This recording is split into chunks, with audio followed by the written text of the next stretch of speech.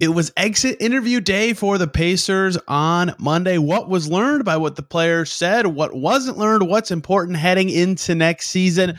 We'll get to it all today on the Locked On Pacers podcast. You are Locked On Pacers, your daily Indiana Pacers podcast, part of the Locked On Podcast Network, your team every day. Welcome to another edition of the Locked On Pacers podcast, where we, of course, talk about the Indiana Pacers. As always, my name's Tony East. I cover the team for Forbes and SI, and today, lots to get into from exit interview day in the St. Vincent Center earlier today. Got to hear from all 17 rostered players and Rick Carlisle about the Pacers season, about what they need to grow going into next season, and just some random important thoughts, all of which will be wrapped up into today's podcast. I have themed what I believe to be the two biggest takeaways in the first two segments, and in the third segment, random points that may sound random, but I think were the most important or surprising things, right? Sometimes some of this exit interview stuff can be cookie cutter. I want to work on my shooting kind of stuff, but everything that's noteworthy or unique, I will get to you in the final segment. Kevin Pritchard talks today, Tuesday, if you're listening the day this comes out. We will, of course, have a podcast breaking that down tomorrow. But let's dive right into what I consider to be the biggest theme from exit interview day. And this won't be a surprise to anyone who watched the Pacers more than maybe twice this season.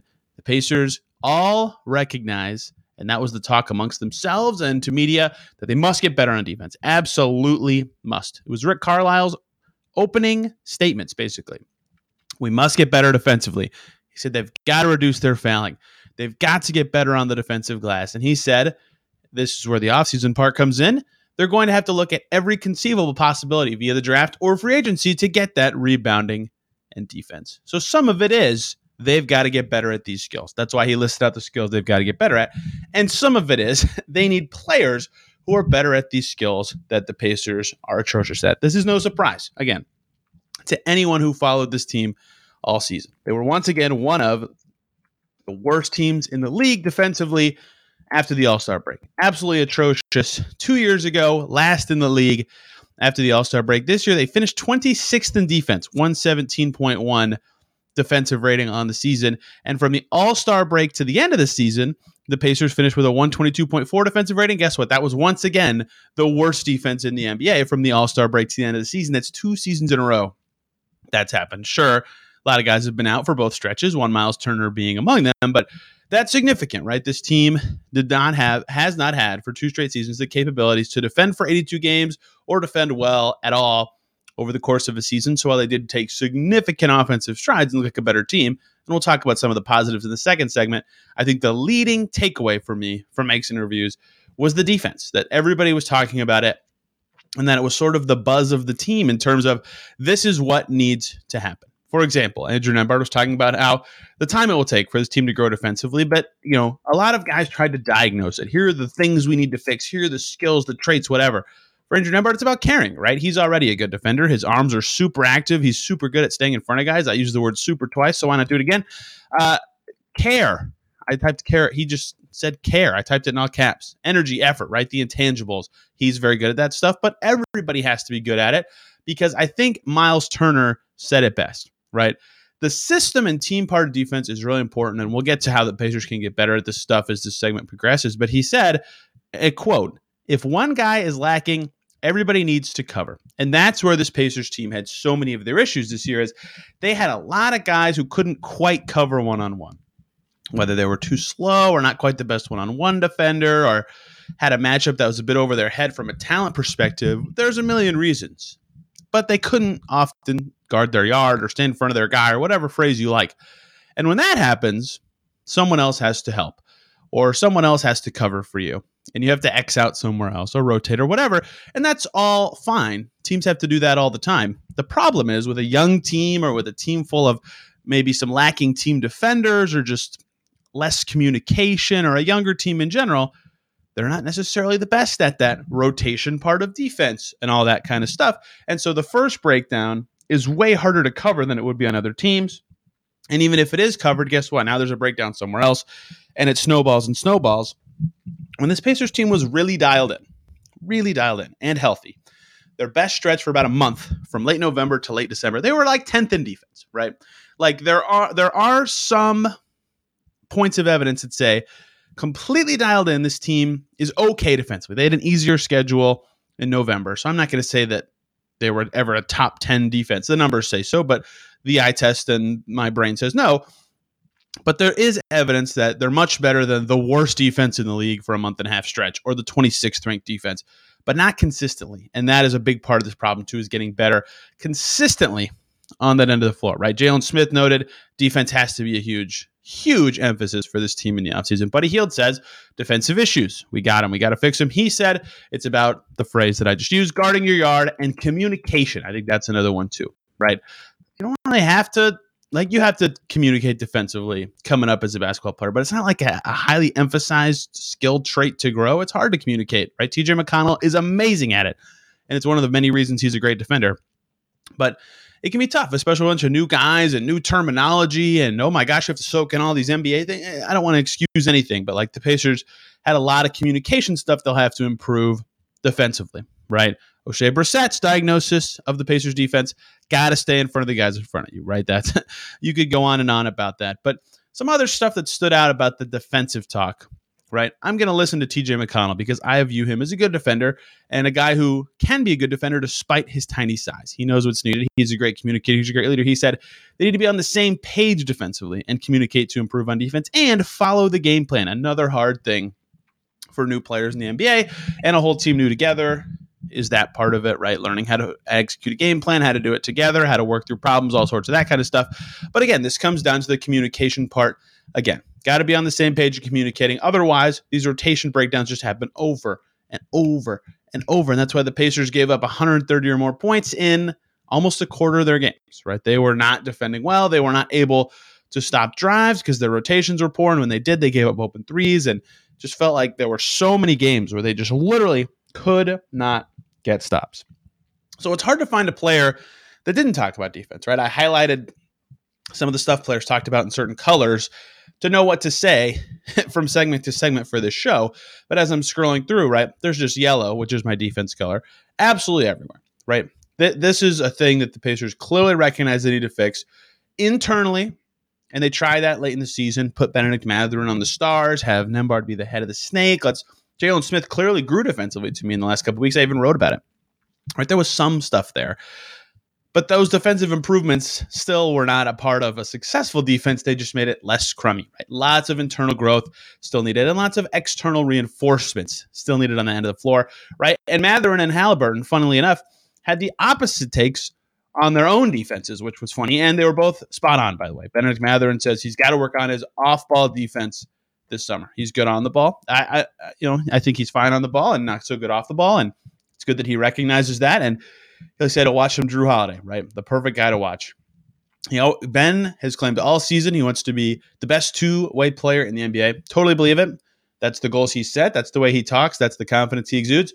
He's got to become a team defender if he's going to do that. He gets lasered on the ball more often than he needs to, and it's problematic, and I think he knows that, and fixing that would go a long way for him and staying on the floor and getting more matchups that are important for the Pacers.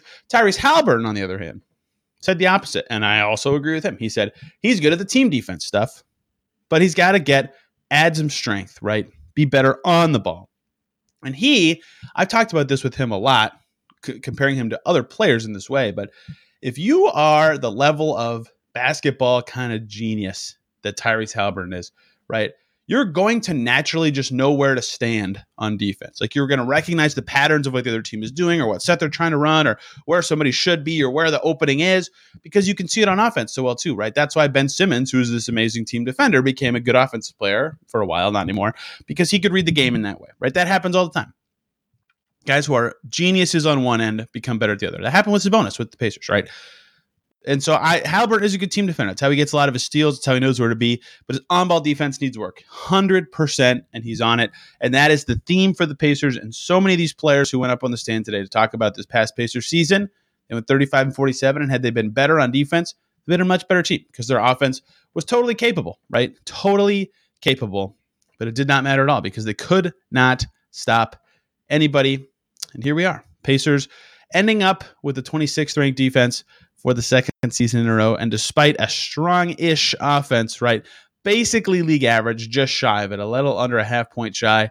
They were under 500 and headed for 7th in the lottery. Still a lot more to get to. The positive side of exit interviews, the good base a lot of the Pacers coaching staff and players see from this group from the season, and kind of what I talked about in the last segment on yesterday's podcast. We'll get to that in the second segment here today. Before we do that, though, let's talk about the Game Time app. Buying tickets can be stressful. I used to get them for Purdue basketball games growing up. Big pain. Would go to the stadium, try my best to get them right before the game. Buying tickets for your favorite event shouldn't be stressful. Game Time is the fast and easy way to buy tickets for all the sports, music, comedy, and theater near you with killer deals on last-minute tickets and their best price guarantee. You can stop stressing over tickets and start getting hyped for the fun time you'll have. They'll have some flash deals and last-minute tickets on Game Time. It's easy to find and buy tickets for every kind of event. You can get images of your seat view. They have a lowest price guarantee, event cancellation protection, job loss protection, everything you would want. They've got it. It's the fastest growing ticketing app in the country for a reason. Get images of the seat, like I said, so you know what you're going to see before you arrive. Buy your tickets in a matter of seconds, 2 taps, and you're set, and they're directly to your phone, so you don't have to dig through your email. Snag the tickets without stress with the Game Time app. Download the Game Time app, create an account, and use the code LOCKEDONNBA for $20 off your first purchase. Terms apply. Again, create an account and redeem code LOCKEDONNBA for $20 off. Download Game Time today. Last-minute tickets, lowest price guaranteed. Thank you, as always, for making Locked On Pacers your first listen today and every single day. Going to change directions for the second listen today. Locked On Women's Basketball. The draft for the W was last night. Fever make 5 picks out of the 36 available. Locked On Women's Basketball will break down the whole draft, including the Indiana Fever portion, the connected franchise to the Pacers. Also, if I sound a little scatterbrained or all over the place, it's because I covered the Fever draft and X interviews, and I'm on like hour 15 of maybe a 16 or 17 or 18 hour day, and I'm really tired, and I apologize for that, but we pushed through, continued talking about X interviews because no one cares if I'm tired.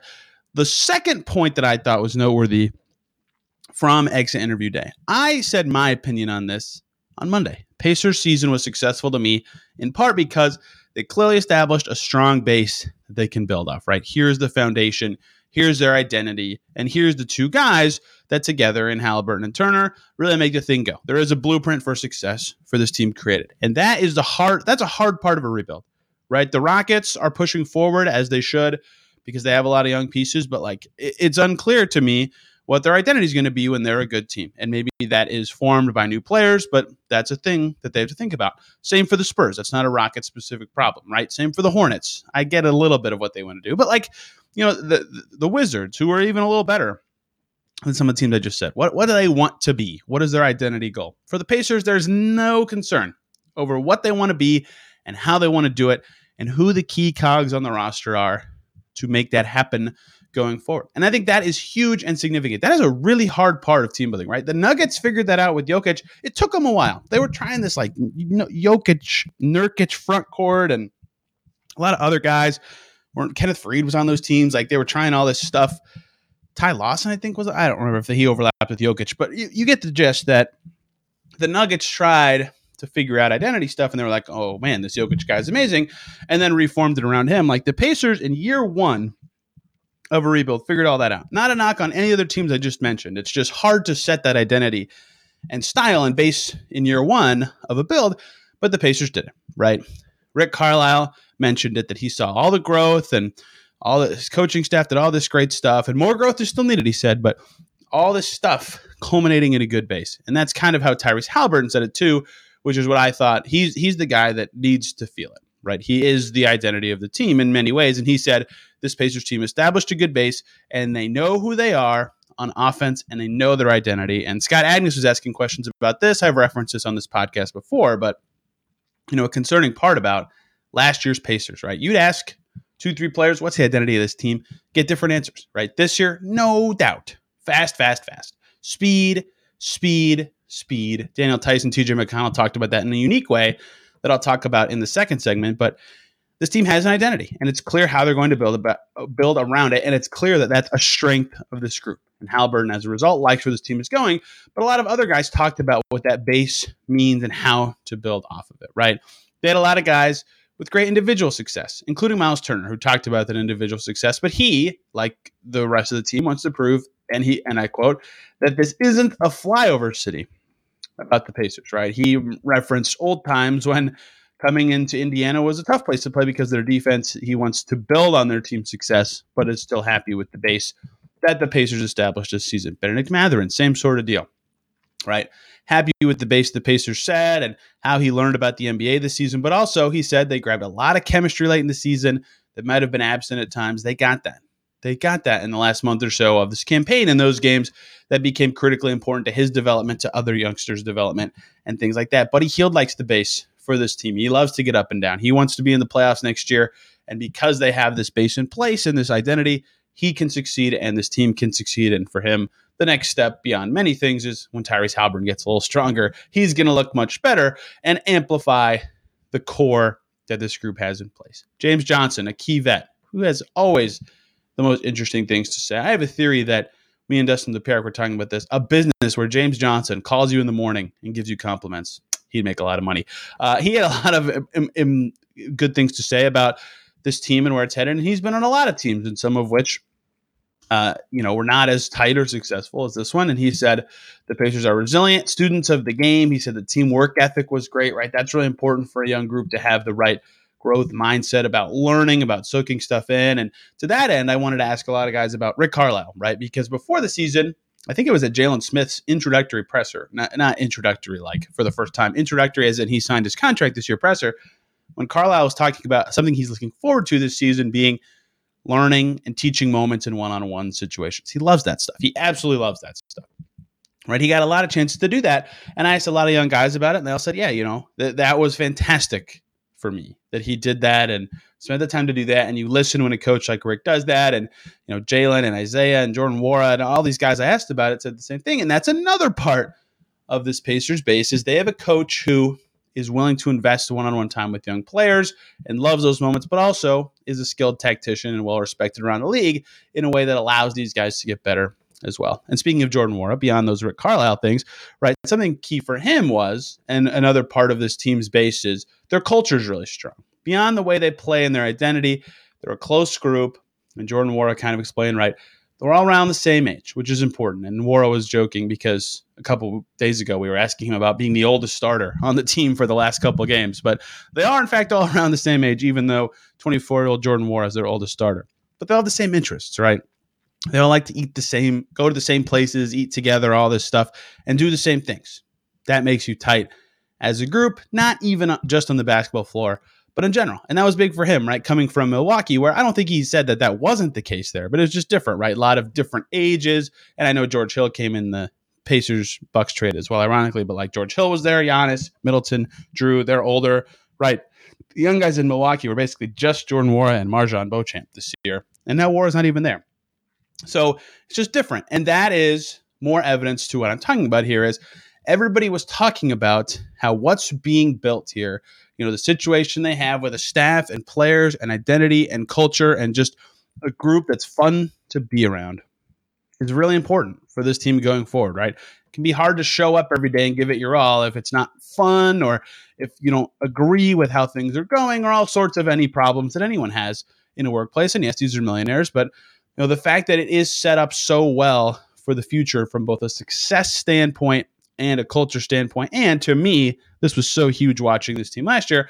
An identity standpoint, I think, is very important for this Pacers team and will be critical for their success next year, right? If they make some misstep moves that disrupt their culture or they find a player who doesn't fit their identity or someone who just doesn't get along with the rest of the group off the floor, it's going to subtract from something strong that they built this year. And I think that's going to be important stuff for this team to consider as they navigate the draft free agency and all that kind of stuff.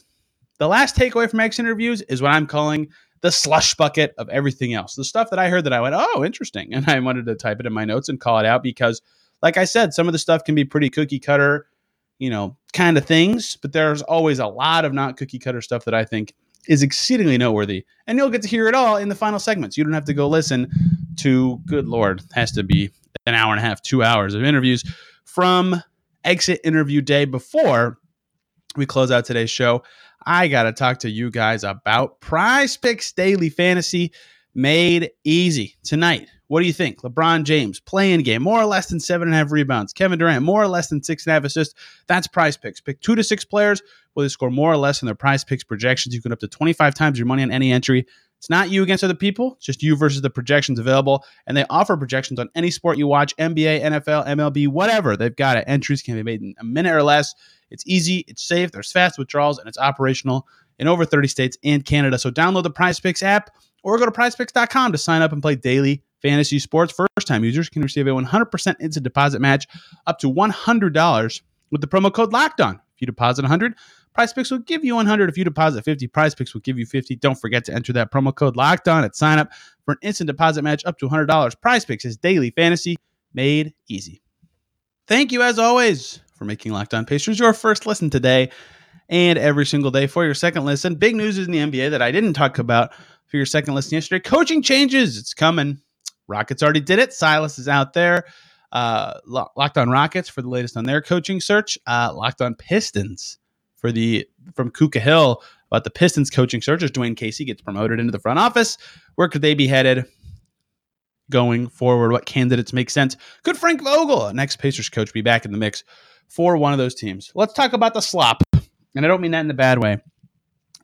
Lots of stuff was said on X interview day that revealed a lot to me or was interesting. Like a lot of times you ask a guy, what skills are you going to work on this offseason? And you get the answer you expect, and that's good to hear it on the record and it's worth asking, but it may not be the big headline news thing or something noteworthy or perk your ear up kind of that is interesting. And there's a lot of interesting stuff that comes instead of those cookie cutter answers that I want to talk about today that someone said that I thought was noteworthy at X interview day. Let's get through all of it, starting with one of those questions I just talked about.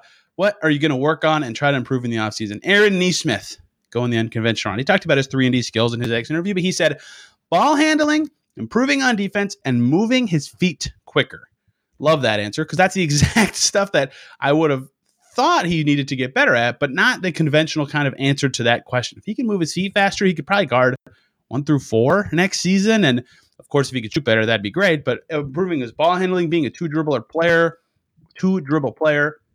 just to make moves off of shot fakes and closeouts and things like that, that'll go a long way for him. I really thought that answer was revealing about what kind of player he wants to be and how he wants to get there. Benedict Mathurin had something that made my ears perk up. He said, he's always hard on himself and he didn't accomplish what he wanted to this season. I thought, wow, he had a really good rookie season. What did he not accomplish?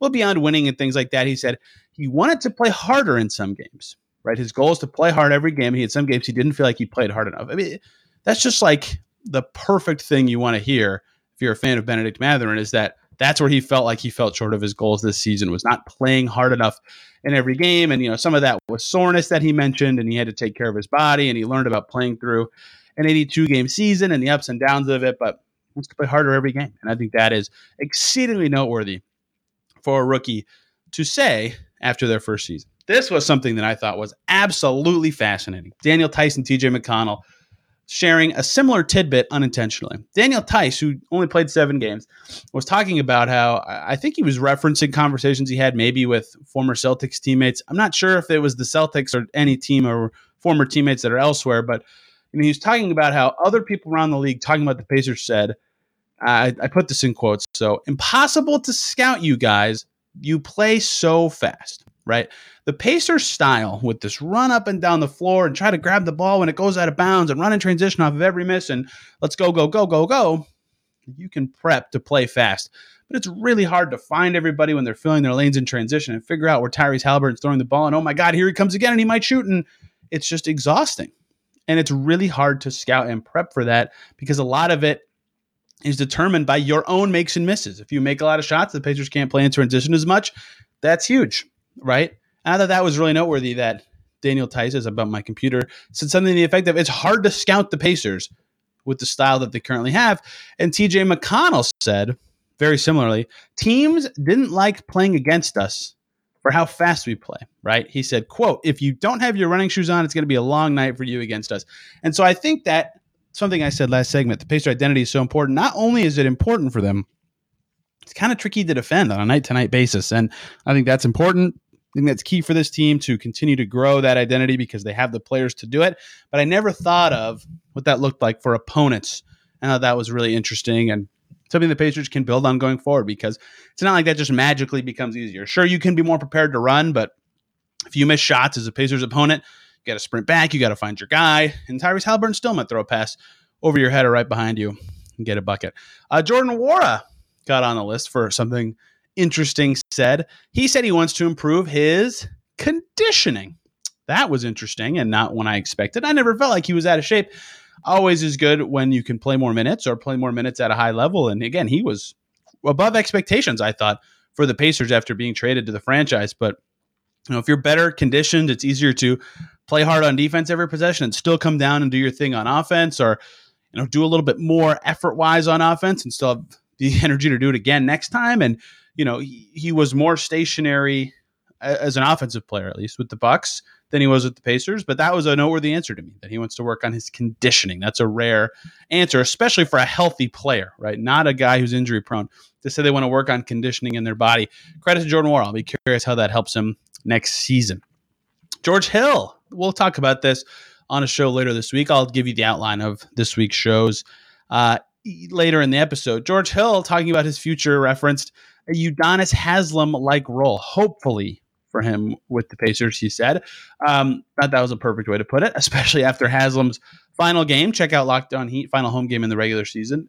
Hilarious how often the Heat were letting him shoot, but that's a good role for a guy like George Hill, who has a ton of connections to the city and the franchise and is now back where he wanted to be post-trade deadline. Again, we'll have something later on what he said and all the Pacers upcoming free agents on Thursday's Locked On Pacers. Tyrese Haliburton said, yes, he has in fact thought about his contract extension. He is eligible this summer. Hasn't really had a ton of talks with the team yet, but now on July 1st, he becomes eligible for a contract extension. Look, I want to do a whole show on that because it's going to be a big deal. It might be the story of the Pacers summer if they get it done. The current rules say they could give him a 5-year max and put escalators in it. That means he gets 30% of the max if he hits certain thresholds or reaches certain awards, and that's all great. And the Pacers should be offering that on day one of the period they're allowed to extend him. But there's a new CBA coming, and I'm not sure how that's going to impact extensions and rookie extensions and all that sort of stuff. So I am withholding that until that information is known, or if it's known that the extension rules will not necessarily change this summer. In short, Tyrese Haliburton's going to get paid.